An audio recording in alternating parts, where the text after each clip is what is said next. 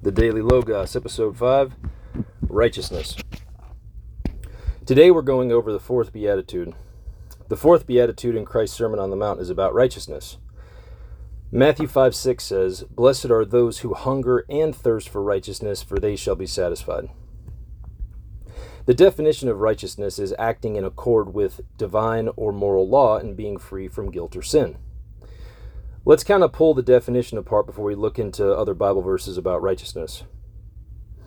In order for someone to be righteous, there has to be behavior demonstrated in relationship to what the law of Christ and the law of liberty says.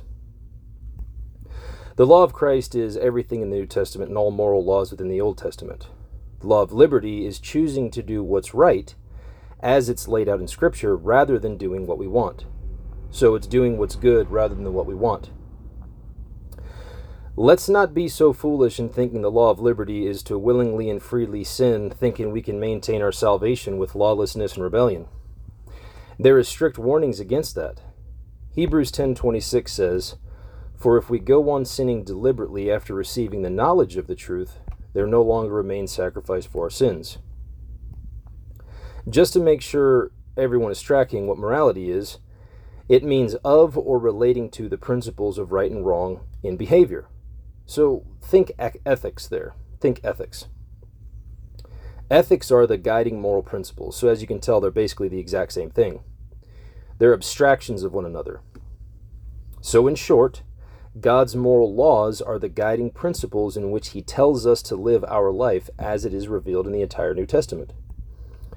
The only laws we are free from in the Mosaic Law are the civil and ceremonial laws. So I'll give you two examples of some laws that we're not under anymore.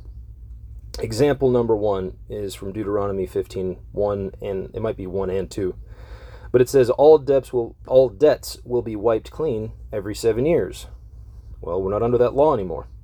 Example 2, you shall not wear cloth of wool and linen mixed together. Deuteronomy 22:11. So as you can see, that has nothing to do with individual behavior from a moral and ethical standpoint. But they were laws in the Mosaic Law, and we're not under those anymore. So now that we understand righteousness as being morally and ethically sound according to all of Scripture, let's ask a meditative question and reflect momentarily. Does God's moral and ethical standards of right and wrong ever change? The answer to that is clearly no. We are not given a permission slip to sin because of grace. In fact, the whole purpose of grace is to bring about the obedience of faith and to turn away from the world and to set ourselves apart and to turn away from lawlessness. It's to set ourselves apart from the world, to get rid of that rebellious nature and to be obedient to Christ. That's why we're told to take every thought captive to be obedient to Christ. When we have a thought, we have to filter it through Scripture and the law of Christ, which is the New Testament, and all of the moral and ethical laws in the Old Testament. And then we have to filter it through the law of liberty, which is what should I do under these circumstances rather than what do I want to do. Let's see what Scripture says about righteousness. 1 John 3:7 says, "Little children, let no one deceive you. Whoever practices righteousness is righteous, as He is righteous." So he's referring to Christ there, as Christ is righteous. So it's all very simple, honestly. To practice righteousness the way Christ did is to obey the New Testament, all of the moral and ethical laws in the Old Testament. It's very simple. 1 John 2:29 says, "If you know that He is righteous," talking about Christ, "you may be sure that everyone who practices righteousness has been born of Him." What about all the people who claim to be born again but intentionally violate Scripture? Like, how are we supposed to view that? If Scripture tells us that to be born of Him is to practice righteousness, and we know that practicing righteousness is to do what the Bible tells us to do, minus the ceremonial and civil laws, then how are we to view people who raise their hand and say, "I believe in Jesus Christ," but they just throw the Bible out the window? And I think I've figured out, I don't, some of it may be unintentional, right? It's hard to tell what's inside someone's heart, which is why only God can judge the heart. Thoughts and intentions are something we can't really, we're not allowed to scripturally do. We can only look at behavior and actions. But when we look at the behavior, and speech, by the way, we can judge speech and behavior, just not thoughts and intentions. So what problems, what could have potentially gone wrong to bring someone to the point to where they raise their hand and say, "I believe," and reject what's in Scripture? And I think that's a modern dilemma, right? I think that's a modern church problem. And I'm not saying the churches that are like, hey guys, we have to do what God tells us to do. It's like that's what we're supposed to do if we're going to call ourselves Christians. That's not what I mean by a modern church. A modern church is a church that's made the focus about the individual rather than Christ. And I don't think modern churches do a really good job of teaching people how to love Jesus. And the way we're told to love Jesus is in the Gospel of John. We're told to obey his commands and obey his word. So we have to obey his commandments and obey Scripture, outside of the ceremonial and civil laws.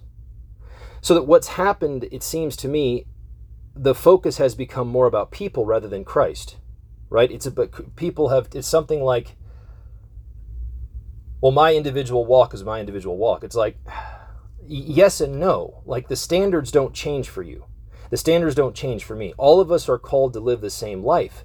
So an authentic faith walk is to read Scripture and integrate it into your life.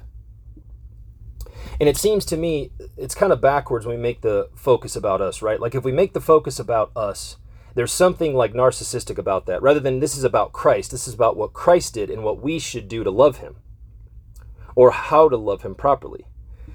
Really, the kind of the core ethos, I think, of what being a Christian should be, it should be more of Christ, less of us. So our focus in everything that we do should be to bring him honor, glory, and praise. That's our goal. It's you, it's him, it's Christ.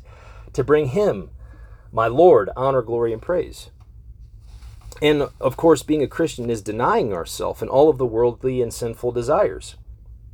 You know, the Bible tells us the heart is wicked. And that's a tough thing to come to understand because your heart isn't restored just by raising your hand and say, I believe. That's not it. It's not the words that restore you. Like there's some things you have to sort out, right? Like take resentment, for example. You may have to sort through some resentment. There's things that people struggle with. There are sins that people struggle with, but our goal with that is to sort ourselves out to pursue righteousness as it's laid out in Scripture. Romans 1:17 says, for in it the righteousness of God is revealed from faith for faith. As it is written, the righteous shall live by faith. Well, so here again, like in order to understand that first, we have to define faith. And so what is faith again? And it brings us back to the core problem of what I think the modern Protestant dilemma is. I guess that's the easiest way to put it, the modern Protestant dilemma.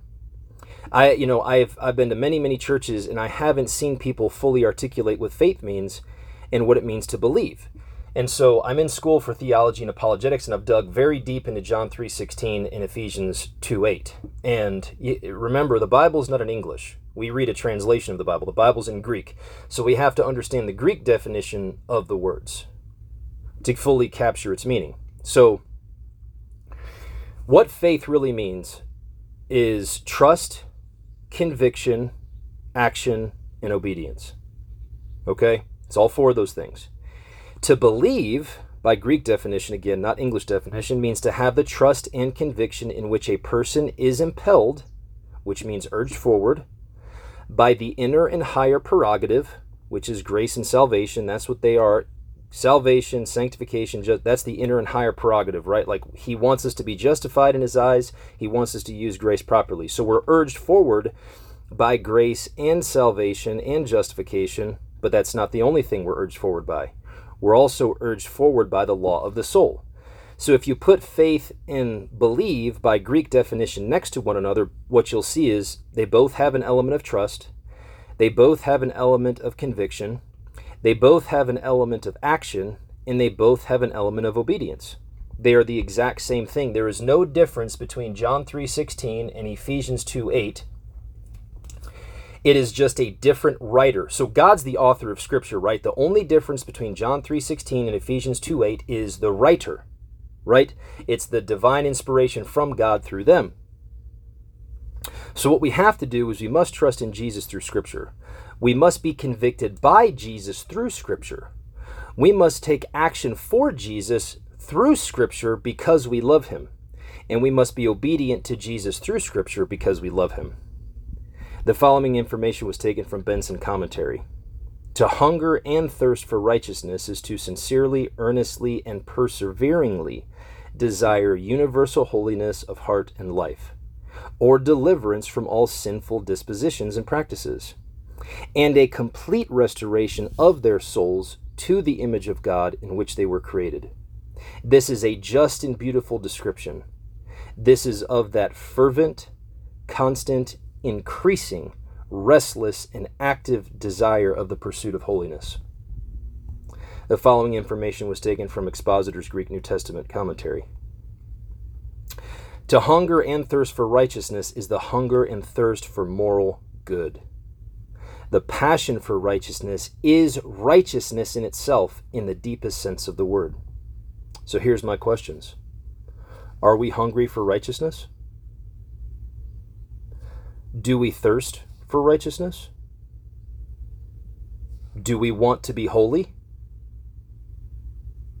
Do we want to be justified? Do we want to be sanctified? To hunger and thirst for righteousness is to want what's biblically good. It's the desire to follow and obey the New Testament and all of the moral laws in the Old Testament. It's the desire for things to be the way God wants them according to Scripture, so all of us can thrive spiritually, having harmony in goodness rather than having harmony in sin. I hope everyone has a great day. Fight the good fight. God bless.